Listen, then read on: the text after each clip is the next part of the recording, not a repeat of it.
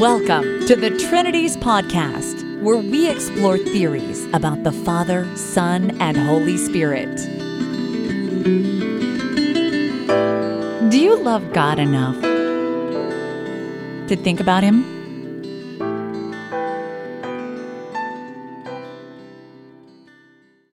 Episode 376, The Trinity, the Deity of Christ, and The Best Craig, Part 2. In this episode of the Trinity's podcast, you'll hear the second and final part of my response to two recent episodes of Dr. William Lane Craig's Reasonable Faith podcast. Now, the third clip they play is an exchange you've already heard on this podcast, so I'm not going to repeat it for you, but basically, Craig says, "Tuggy, how could you misunderstand me so badly in this book? You say that none of the book's authors defend the New Testament as truly Trinitarian, but that's exactly what I mean." And my response is, well, I know you think that the authors think your little so-called biblical Trinity two claims, but that's not enough for a view to count as Trinitarian. I had been comparing two explanations of what is and isn't in the New Testament. One is that they think one God is the Father, and that neither the Son and Spirit are fully divine. I called that U, and I compared that with T, which is a thesis I think is endorsed by most Trinitarian scholars. It's that the New Testament authors assume the one God to be the Trinity and the full divinity of the Son and the Spirit. In other words, the New Testament is implicitly Trinitarian. It really just kind of obviously implies the Trinity, even though they don't use that word, even though they don't put it that way. So I'm going to skip the exchange and give you Dr. Craig's recap of it from the recent podcasts.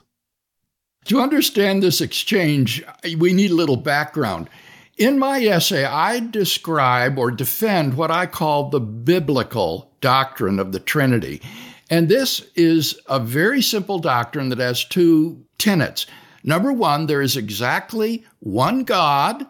And number two, there are exactly three persons who are properly called God. Now, it astonished me that in light of my essay, that in his closing statement, Tuggy would then say that none of the authors in this Four Views book defends the position that the Bible teaches or implies the doctrine of the Trinity in any form. And I was shocked to read that because this is exactly what I believe and exactly what I argued in my essay. So my question was, how could you have so seriously misread me as to say that none of the authors in this book believe that the Bible teaches or implies the doctrine of the Trinity? And what he does is to disqualify my view as a Trinitarian view. He says, oh, well, your view isn't really Trinitarian. It doesn't count. Right. And the reason it doesn't count is because the view just disqualifies itself by how small it is, by how few claims are in it. It's just two sentences. One is just monotheism, that there's one God. Then secondly, it's a linguistic claim about the word God, presumably the ancient words that we translate as God, that those words are properly applied to each of three persons. Now, Dr. Craig seems to think that this expresses a view about a tripersonal God, and I pointed out, oh no, it doesn't. How on earth do you start with those two measly claims and have that imply that there is a tripersonal God? Dr. Craig, I'd like to see the proof. Start with those two claims, add something in that's self-evident below it, and show me how you get a tripersonal God out of those two claims. As I point out in the book, you could be a modalist and think this. It doesn't tell you what a person is. The modalist can say, I believe in persons. They're modes of God. There's one God and there's three persons, each of whom is properly called God. Sure. Some modalists can give that an enthusiastic thumbs up. You could have an ancient subordinationist like Origen. There's only one God. Check. He thinks that's the Father. There are three persons who could be called God. Well, actually, he thinks there's more than three, but among them are the one God, and then the second greatest being, which is this Logos, that's eternally generated from God, and then there's the third greatest being, which is not as great as the Son, God's Spirit. And each of those is properly called God in his view. Not with exaggeration, not using a metaphor, no. He thinks they're all divine to some extent, to some degree, The Father is autotheos. He's divine in himself. He's God through himself, and he gives a portion of divinity to the Son, or the Son participates in him to some degree, if you want to put it that way. And something similar happens with the Holy Spirit. So there are degrees of divinity. Only God has it independently and fully. And he could easily, someone like that, affirm Dr. Craig's measly 2 sentences. So you can laugh that I say this isn't a Trinitarian view, but I think most Trinitarians will actually be on my side, as I said in the session. And as I pointed out in the session, that statement doesn't even mention the Father, Son, and Holy Spirit. For all those 2 sentences say the Father, Son, and Spirit are over here, and the 3 persons who can properly be called God are over there. That's a silly omission. Well, that's what you get when you try to minimize it down farther than you really should. I also pointed out in the session that there's nothing about a tripersonal God there, and there isn't. It's neither explicit nor, as best I can tell, is it implicit. I can't account for the fact that someone as sharp as Dr. Craig thinks that those 2 sentences say something about a tripersonal God. Honestly, I just think he's going too fast. I don't think he can give the proof that I mentioned. Okay, so what he does is he decides to quote my encyclopedia article, thinking that this will show me up.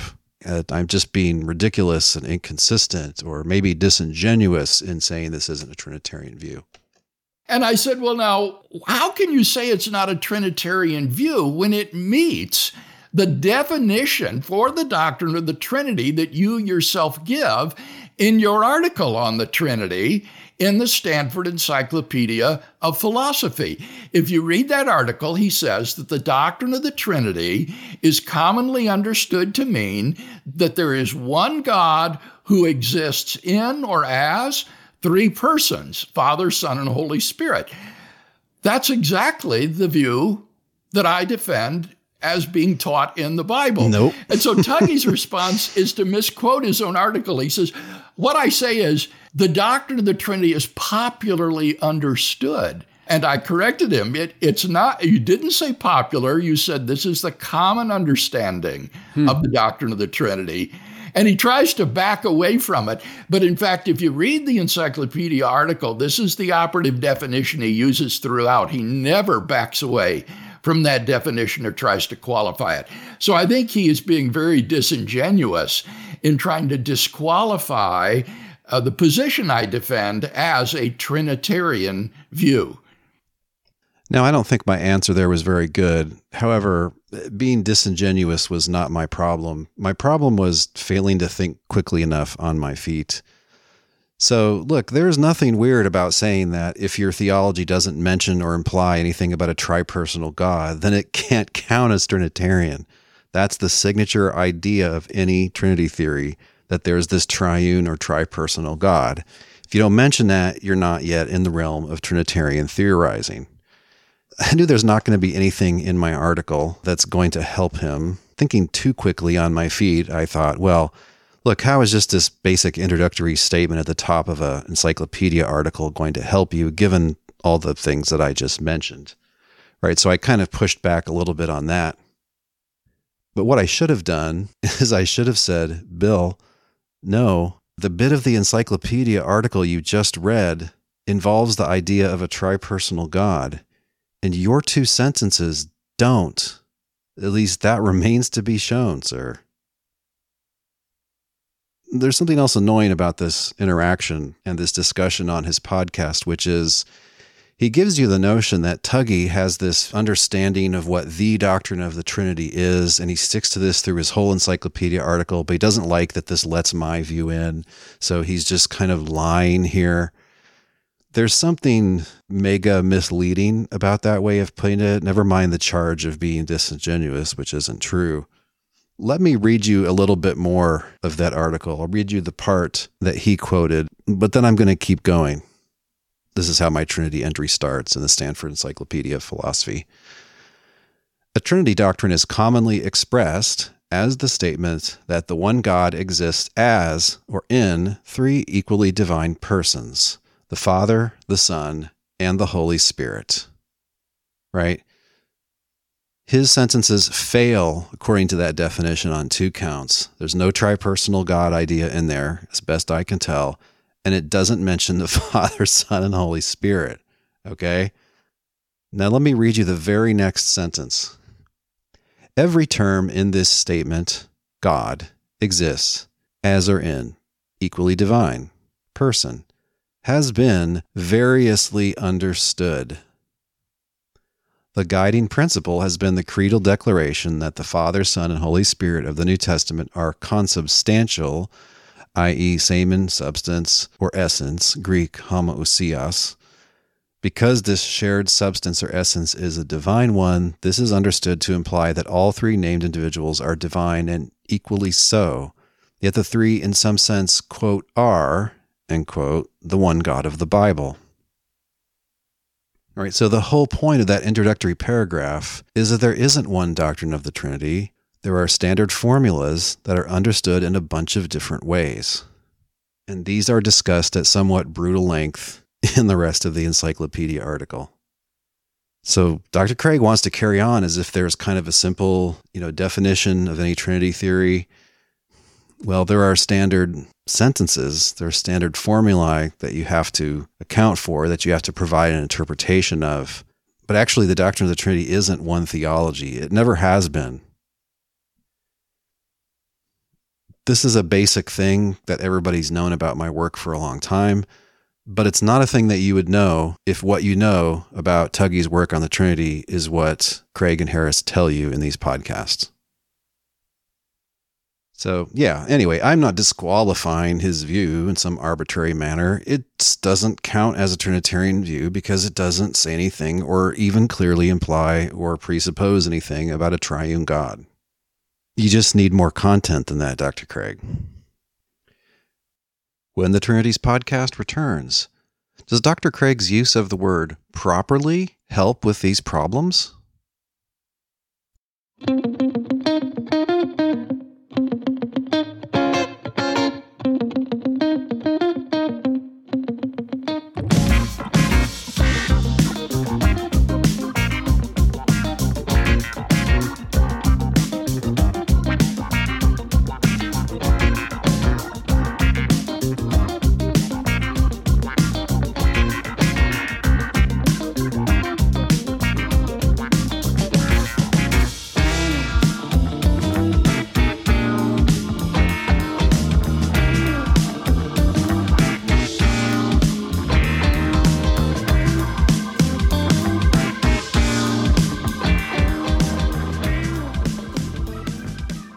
Now, what Dr. Craig is imagining is that somehow the word properly will come to his rescue here. Here's what Kevin Harris says.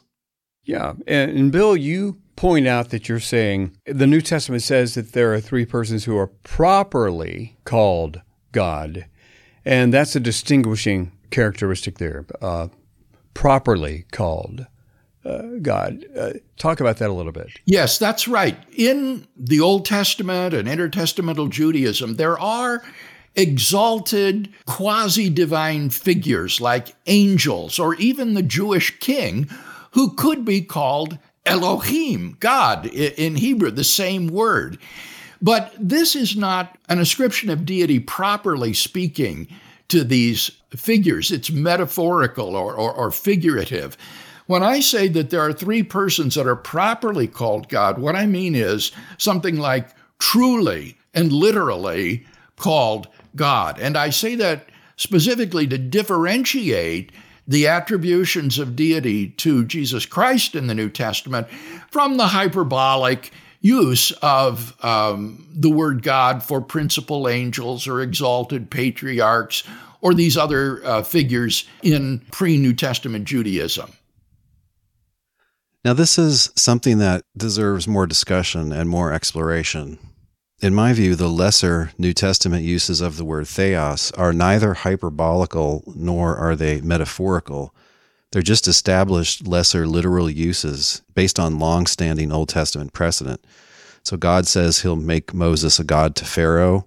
So the words for God in the Hebrew original and the Greek translations are applied to Moses. Those to whom the word of God came are referred to as gods, as explained in John 10. Metaphors tend to die over time. So initially, I think probably the sportscaster who used the term Hail Mary pass was using a very vivid metaphor for, kind of a desperate throw towards the end zone as the clock is running out. It's as if it's a prayer. It's like a Catholic throwing up a prayer to Mary. And that's a very vivid metaphor. But now when sportscasters talk about Hail Mary passes, it just means, a big throw for the touchdown at the end of the game, like a desperate attempt. It doesn't really evoke any comparison to praying anymore. So it's what grammarians call a dead metaphor. A football fan nowadays will understand the phrase Hail Mary, even if they literally have never heard about the Catholic Hail Mary prayer. Right, so in ancient times, if you called the king, "Oh God," maybe at some point that was hyperbolic or metaphorical.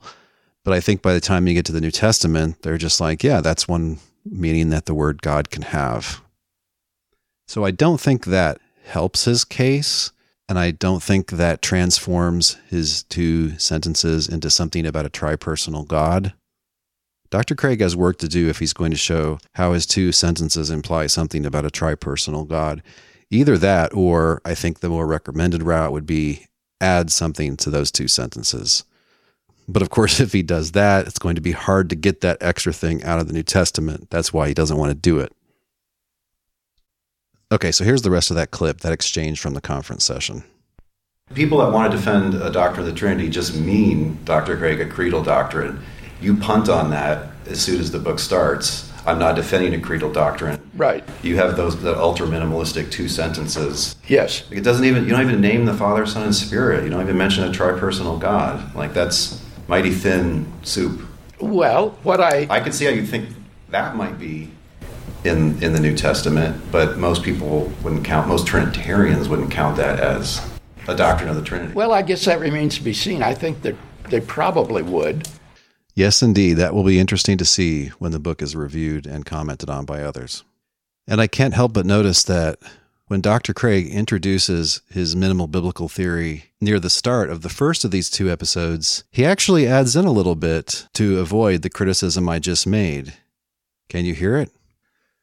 I then defend what I call the biblical doctrine of the Trinity, which is very simply stated that there is exactly one God and that there are exactly three persons who are properly called God. That is to say, the Father, the Son, and the Holy Spirit, each of whom is literally and truly God.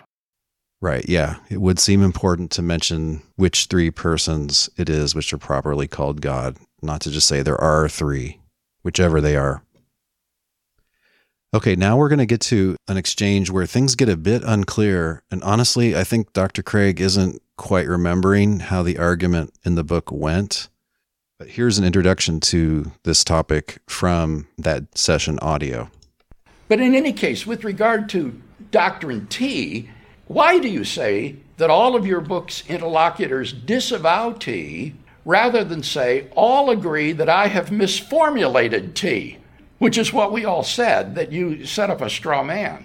Right. Again, T was that the New Testament authors assumed that the one God just is the Trinity and that the Son and Spirit are each fully divine.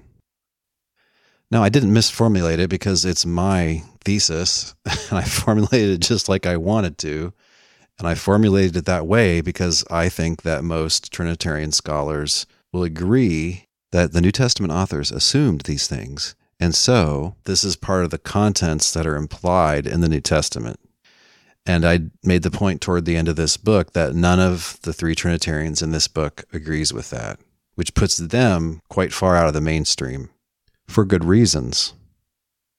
What my three interlocutors said is, so I'm comparing two explanations as regards those 20 facts, which I think are facts.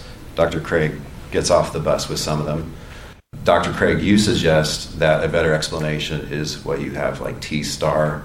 Yes. This is your minimal theory, and that just doesn't explain most of the facts that I'm pointing at. And what I should have said there is that in his reply to me, Dr. Craig urged that what explains those facts is that the New Testament authors assumed his two sentences. Again, This is one of these statements in Tuggy's closing statement of the book where I think he really misrepresents what the other members of the book are saying. Nope. He proposes a doctrine he calls T as the doctrine of the Trinity. Nope. And as he states it, this is the conjunction of three claims about the New Testament authors.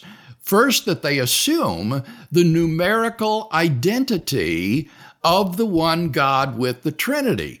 Second, they assume the full deity of the Son. And thirdly, they assume the full deity of the Holy Spirit. And that doctrine T is a misrepresentation of what Trinitarians believe. It's a straw man.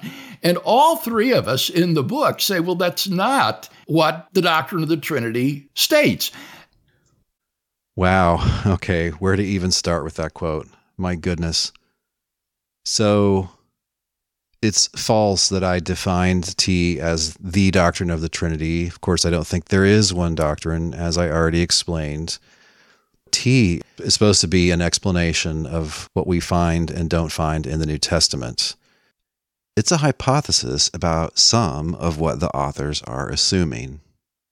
So any Trinitarian who is committed to a creedal type doctrine of the Trinity, something equivalent to that being implied by New Testament scripture, is thereby committed to T about those authors. And my argument in the book is that there are 20 facts, or really there are sets of facts in most cases. In each case, those facts confirm U over T. So those facts would be surprising if T were true, and the facts would be either unsurprising or expected if U were true. And so that's why that set of facts confirms U over T. This wasn't an argument about the definition of the doctrine of the Trinity. You can just see from reading the book that there are several such doctrines put into play. Now, nowhere in the book was I accused of arguing against a straw man or of just simply, willfully or ignorantly misrepresenting, quote, what Trinitarians believe. Now, I don't think Dr. Craig is lying here. I think he's just talking on the fly. I don't think he's remembering very clearly. That wasn't an argument in the book. The disagreement in the book regarding T and U was the other Trinitarians wanted to say, hey, why should I, as a Trinitarian, be committed to T as an explanation of what is found and not found in the New Testament texts? And the point I made back was, look, there's an army of apologists and systematic theologians claiming that some Trinity doctrine is obviously implied by Scripture. Well, if that's true, then they would also be committed to T. To give you a flavor of the actual disagreement that was actually in the book, let me read you a little passage from Dr. William Hasker's reply to my opening chapter. The, quote, Trinitarian hypothesis, T, represents an extreme position that no reasonable, well-informed Trinitarian will endorse. Hypothesis T for Trinitarian is the conjunction of three claims about the New Testament authors, that they assume the numerical identity of the one God with the Trinity, the full deity of the Son, and the full deity of the Holy Spirit. This comes very close to attributing to the New Testament authors, all of them, ? The fully developed Nicene doctrine of the Trinity. But on Tuggy's own accounting, the identity of the one God with the Trinity was not accepted until late in the 4th century. If we were to assume that the New Testament authors already accepted Nicene Trinitarianism, we might well expect them to have said things differently than what we actually find in the New Testament writings. So it's completely unsurprising that this assumption has very low predictive power, maybe he should say explanatory power, with respect to various features of those writings.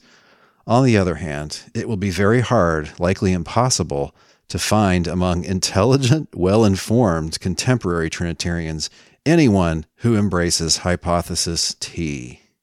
Frankly, it's hard to understand why Tuggy thought it worth his while to refute a hypothesis when the refutation will affect only a vanishingly small proportion of his opponents.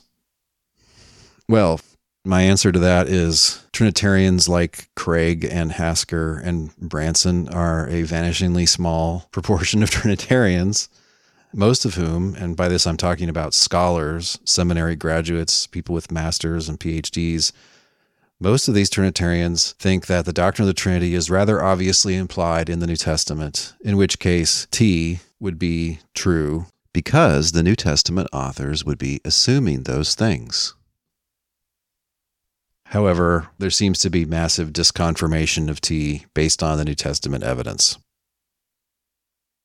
So no, there was no argument in the book about Tuggy just doesn't understand, quote, the doctrine of the Trinity and is just attacking a straw man the whole time. It's not that. It was that they wanted to put some other thesis up against you instead of my T. In other words, they wanted to put forward some other explanation of the cited facts that has to do with the assumptions of the New Testament authors, an explanation which they hope will better explain those facts than either T or you. Hasker's kind of vague about it. Craig offers that the New Testament authors believe his two sentences, and Branson offers that they believe his so-called monarchical Trinitarianism. When the Trinities podcast returns, what I consider to be the low point of Craig's recent response episodes.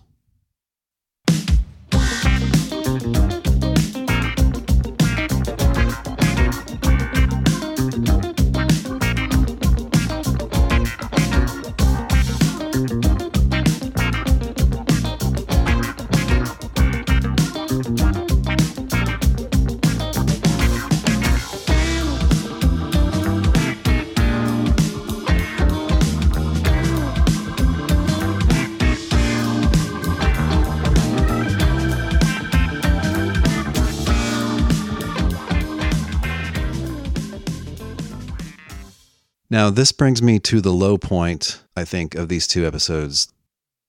And so my formulation of the doctrine of the Trinity is, I think, much simpler and much more biblical. Namely, there's exactly one God, and there are exactly three persons who are properly called God. And that formulation explains the 20 facts listed by Tuggy far better than does his Unitarian hypothesis. 20 facts? What is he talking about? What 20 facts? Well, seemingly Dr. Craig and his host, Kevin Harris, do not want their audience to know. But what he just said is extremely odd for a couple of reasons. The first thing is that he denies some of the facts in the book. He doesn't say that they are facts, but he has a better explanation. He denies some of them, which is wrong-headed. It's very unconvincing. I don't think he should. I think he's better off to just admit that they're facts and then go from there. So is he just speaking off the cuff? He just doesn't remember that in the book he denies some of the facts? Or on further reflection, has he changed his mind? So now that he agrees that they're facts and he just wants to move on to dispute about the explanation of them? I don't know. I guess I'm guessing it's the first, but I could be wrong. But now when he says that his biblical theory better explains the facts, this is not the best bill, to put it nicely. This is not a serious statement. That it explains my 20 facts if the New Testament authors assumed his two sentences, namely that there is one God and that the word God is properly applied to each of three persons. And what are those facts? Well, I'm not going to take time to go through all 20 of them. You can read the book chapter for that. But what I will do is present to you the 5 facts that I mentioned in this book session. So these are the 5 facts that Dr. Craig has chosen to hide from his podcast audience. The first fact is that there is no New Testament Trinity passage, no text in which the view that the one God is the Trinity is clearly asserted, implied, or assumed. This is shocking if the authors are Trinitarians, that is to say, believers in a tripersonal God, but it's expected if they think the one God just is the Father alone. So, this undeniable fact supports the hypothesis that these authors think the one God is the Father over the hypothesis that they think the one God is the Trinity. Now, is this fact that there is no New Testament Trinity passage which communicates that the one God is the Trinity or that the one God is triune? Is this fact actually explained if the New Testament authors assume there is one God and that there are three persons, each of whom is properly called God? I mean, if this is meaning to say that the New Testament authors aren't Trinitarians, but they only think this, then arguably that would explain the facts in question. But as we just heard, Dr. Craig seems to think that there's some tripersonal God idea communicated by those two sentences. So how would the New Testament authors, assuming that, explain the lack of any Trinity passage in the New Testament? I just don't see that it does at all. The second fact is that no New Testament word or phrase was at that time understood to refer to a tripersonal God. All right, they didn't have the words we translate as Trinity, but of course a Trinitarian doesn't have to call her triune God the Trinity. She can just coin a new use of the term God so that it refers to the Trinity, like we see in Augustine. Right, but we would be shocked if Trinitarian authors had no word or phrase by which to refer to the triune God. Okay, but the New Testament authors didn't have any such word or phrase. That's expected if for them the one God is, as they say, the Father. It's surprising if they think the one God is the triune God, and so this fact seems to confirm U over T. Craig says, no, I have a better explanation. It's that the New Testament authors assume that there is one God and that there are three persons, each of which is properly called God. Now, does this explain the fact that there is no New Testament word or phrase which was at that time understood to refer to a tripersonal God? How? How would it explain that? Especially if that's supposed to involve belief in a tripersonal God. He's just waving his hands and saying, my explanation's better, while conveniently not mentioning the facts to be explained. The third fact is that the New Testament explicitly says that the Father is Jesus' God. This implies that the Father is a God, of course, the only God, but then the only God can't be the Trinity. The monotheistic God is necessarily top level. Either he exists alone or he freely creates other beings who are subject to him. Those are all the possibilities.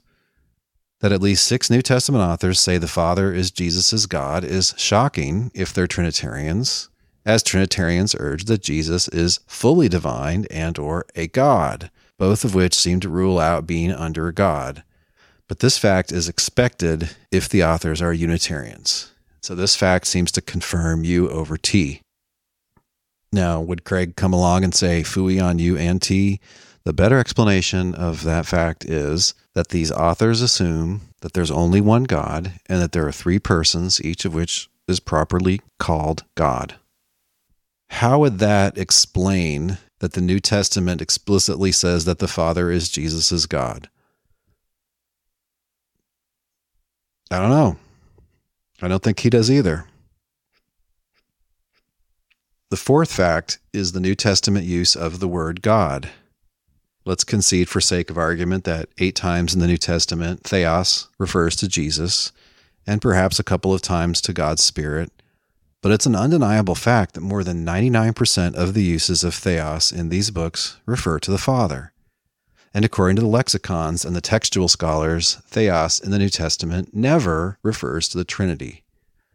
This pattern of usage, almost always the Father, extremely rarely God's Son or Spirit, never the Trinity, is very surprising if these authors assume God to be the Trinity.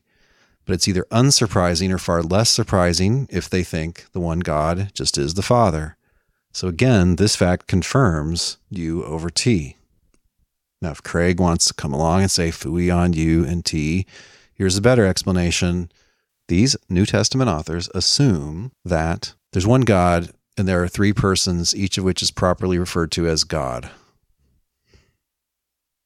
How does that explain the New Testament pattern of the usage of the word God, that is, theos? Why is it mostly for the Father? Does it explain that? Why is it never for the Trinity? Does it explain that? I don't think it does. The fifth fact is the New Testament pattern of worship. The Trinitarian worships God the Trinity and also each of the divine persons. But in the New Testament, the Trinity is never an object of worship. Neither is the Holy Spirit. And there, the main and ultimate object of worship is the Father, whom we approach through Christ. And there's no attempt to spread around the worship equally between the 3.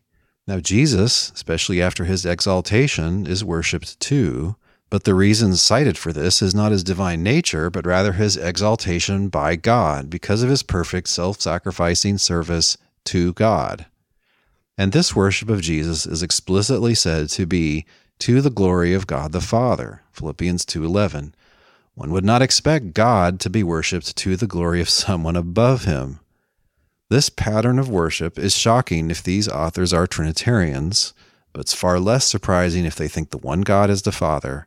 Thus again, confirmation for U over T. Now, if Dr. Craig wants to come along and say, phooey on U and T, the better explanation of the New Testament pattern of worship is the New Testament authors assume there's one God, and there are three persons, each of which is properly called God. I just don't see how that explains the New Testament pattern of worship at all. I don't think he knows how it does either. This is why he wasn't speaking seriously just now. Dr. Craig is a brilliant and deeply learned man, and he knows how to weigh rival explanations against one another. But when it comes to explaining those 5 facts, his suggested rival explanation seems perfectly useless. It is, in fact, not a contender against you. To be that, it would have to actually explain the facts if it were true. So again, I discuss 15 more facts than those in my opening statement in the forthcoming debate book.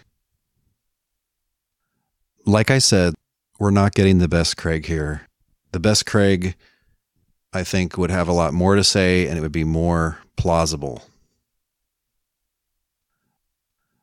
When the Trinities podcast returns, is the doctrine of the Trinity unproblematic if statements like the Father is God and the Son is God are predications and not identity statements?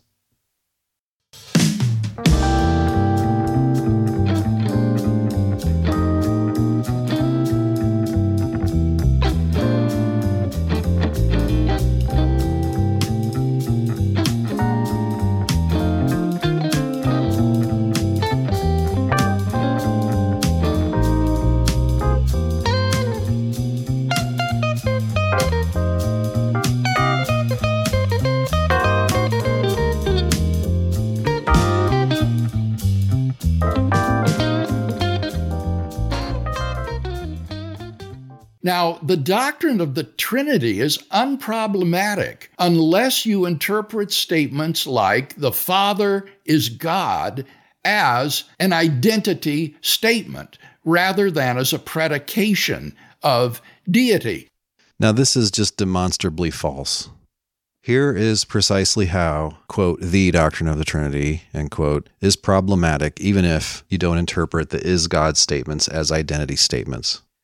Any Trinity doctrine includes the denial of the identity of the three persons. In other words, the Father is different than the Son's different than the Spirit, the Father is different from the Spirit. Those really are three. You can't collapse together any of them. Okay. Each one of those, according to tradition, has the divine essence. The divine essence is supposed to be everything that makes a God a God. Each of them has that. So on the face of that, each of them is a God. And since they're not identical, it doesn't look like they can be the same God. So, sorry, but the doctrine of the Trinity still is problematic, even if you don't interpret the is God statements as identity claims. Now, the way Dr. Craig gets around this problem that I just mentioned is he goes against small c Catholic traditions. He denies that any of the persons of the Trinity is a God. So none of them are divine in the highest sense. The only thing that's divine in the highest sense, he says, is the Trinity. The persons have this divine person deity or divinity, which is something less. It doesn't imply being a God. Of course, Catholic tradition says the Father is God in the highest sense and that Jesus is God in that same sense, and so is the Holy Spirit. That's why some Trinitarians say each one is a God, but they're just the same God, even though they're different persons. That's the whole realm of relative identity Trinity theories. Craig's not on board with that. Fine. But there's also this New Testament problem that it's quite explicit that the Father is Jesus' God, which implies that the Father is a God, which just by the theory of natures tells you that the Father has divine nature in the highest sense, the being a God sense.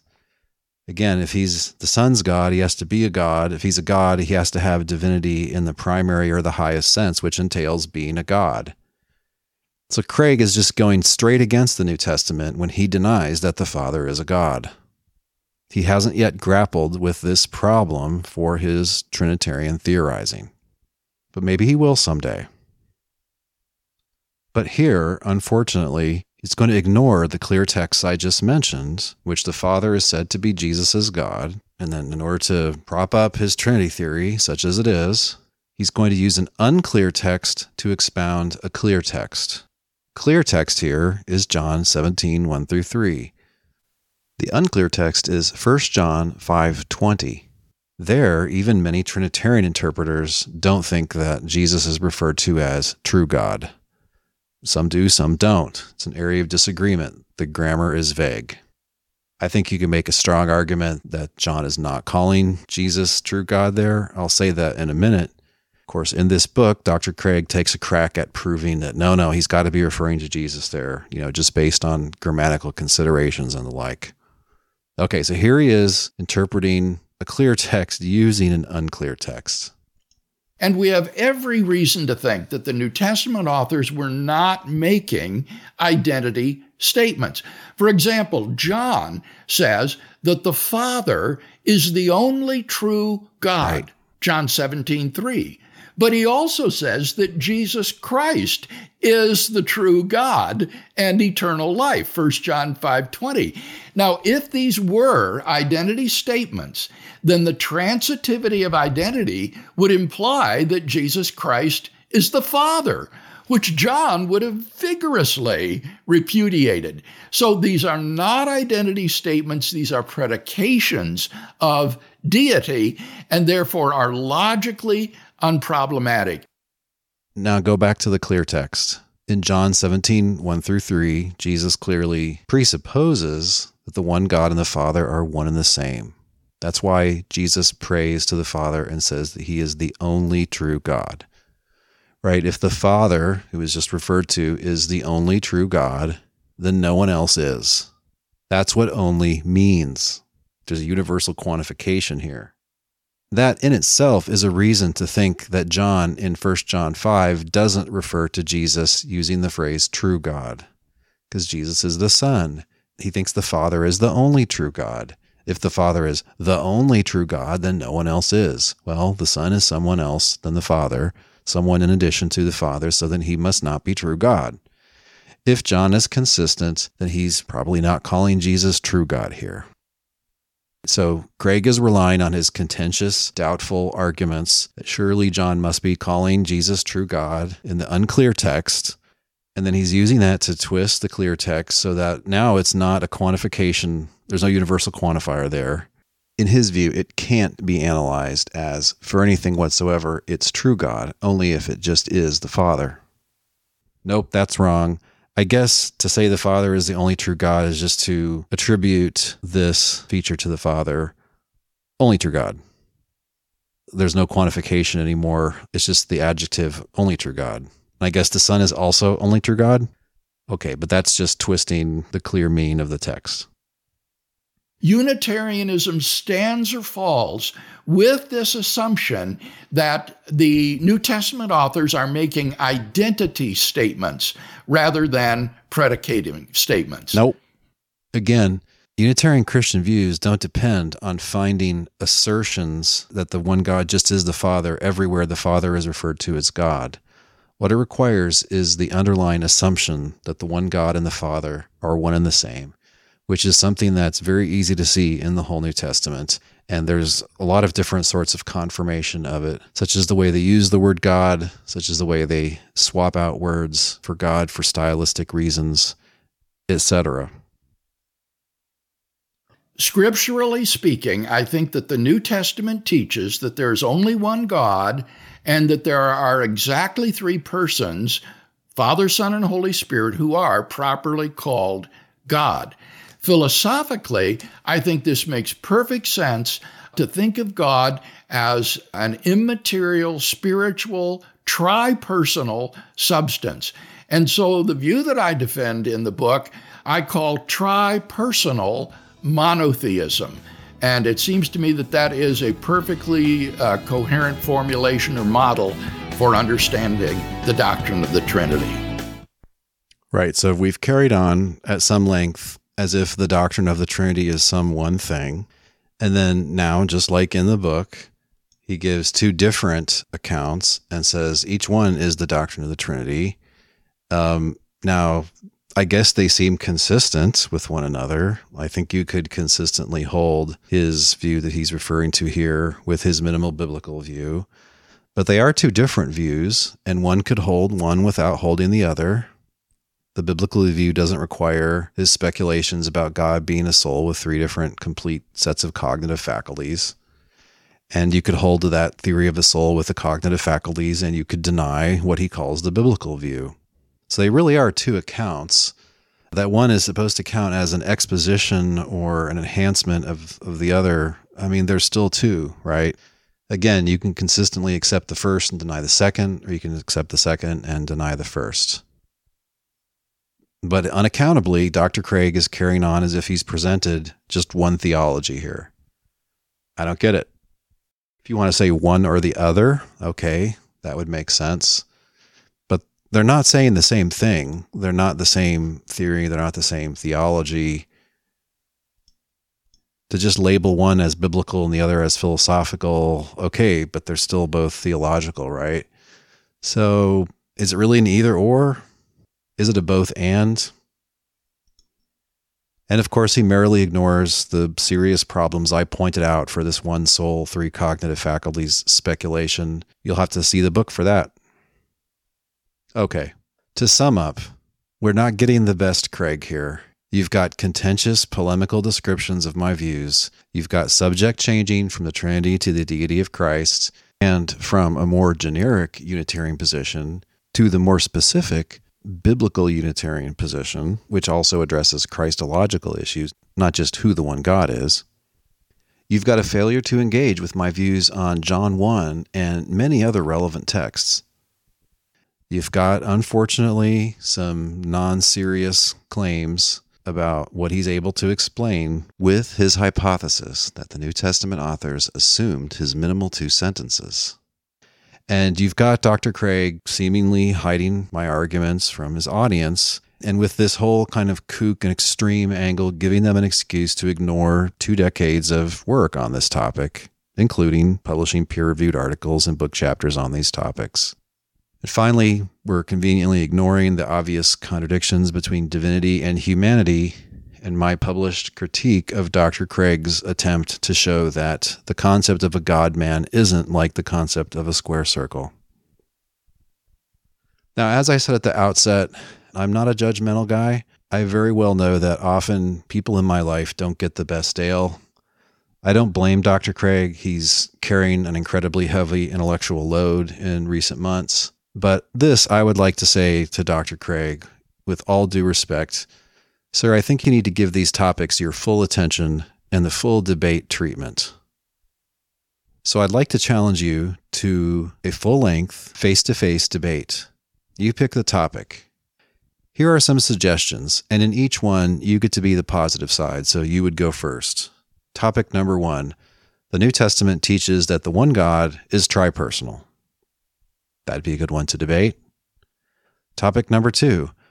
The Gospel according to John teaches that Jesus and the Father are equally divine. Topic number 3. The Chalcedonian doctrine of a divine and human Jesus is coherent. Topic number 4. The New Testament teaches that Jesus and the Father are equally divine. Out of those 4, I would suggest that the 4th is maybe the most appropriate, as the deity of Christ is more fundamental to your concerns and to evangelical concerns, and really it's more fundamental, I think, to small c Catholic traditions, but I'd be willing to debate any of those 4 topics or make a suggestion. For your convenience, why not the Atlanta area? Why not your home church or some other venue in greater Atlanta? I know some folks down there. I bet I could help with that. How about, say, between Christmas and New Year's, so the very end of 2024? This would give adequate time for debate prep, which, as I know, is a months-long and kind of grueling process. That's really where all the work of debating is put in, is in the prep. I don't think I'm as good a debater as is Dr. William Lane Craig. He's got far more experience and I just think far better basic debate skills. And as you've heard in these episodes, I'm not always the best thinking on my feet, thinking on the spot. Still, I think this would be a useful exercise.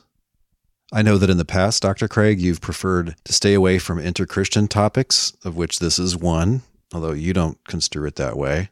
But I would humbly suggest that our interactions so far have not really got to the heart of the matter in many different ways, as I've described. The word limits were just too constraining in the debate book, and the very short time span in the recent conference session was just too short for both of us. I don't know about you, but I went into there with about a dozen questions for you, and I only had time for, I think it was 3. We could have done that for an hour and a half, and I'm sure you had a lot of questions for me as well, which would have been interesting. But yeah, about debating inter-Christian topics rather than, concerns raised by atheists and agnostics, I would suggest that it would be an appropriate time to do it, Dr. Craig, as you are in the process of writing and publishing your magnum opus, Systematic Theology. Maybe the best time to do these is coming right up. Anyway, let me know. You've got one of my emails. If we do this, I'll try to bring the best Dale, and I'm sure, based on your past debates, that you will bring the best Dr. William Lane Craig.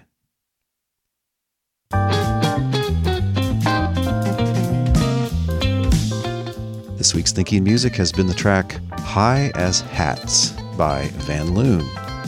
As always, there's a link on the blog post for this episode at trinities.org where you can listen to or download that entire track.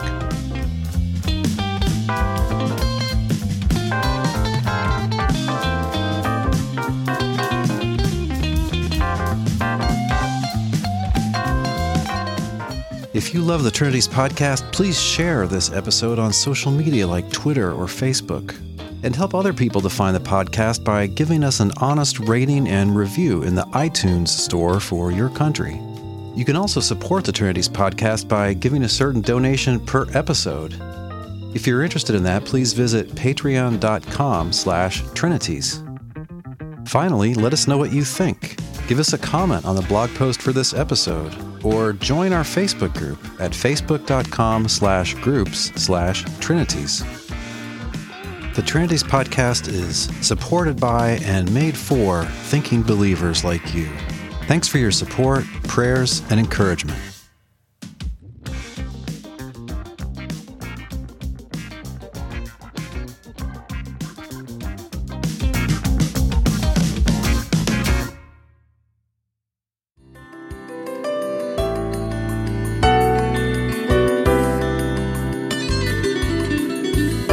Thanks for listening. We'll see you online at trinities.org.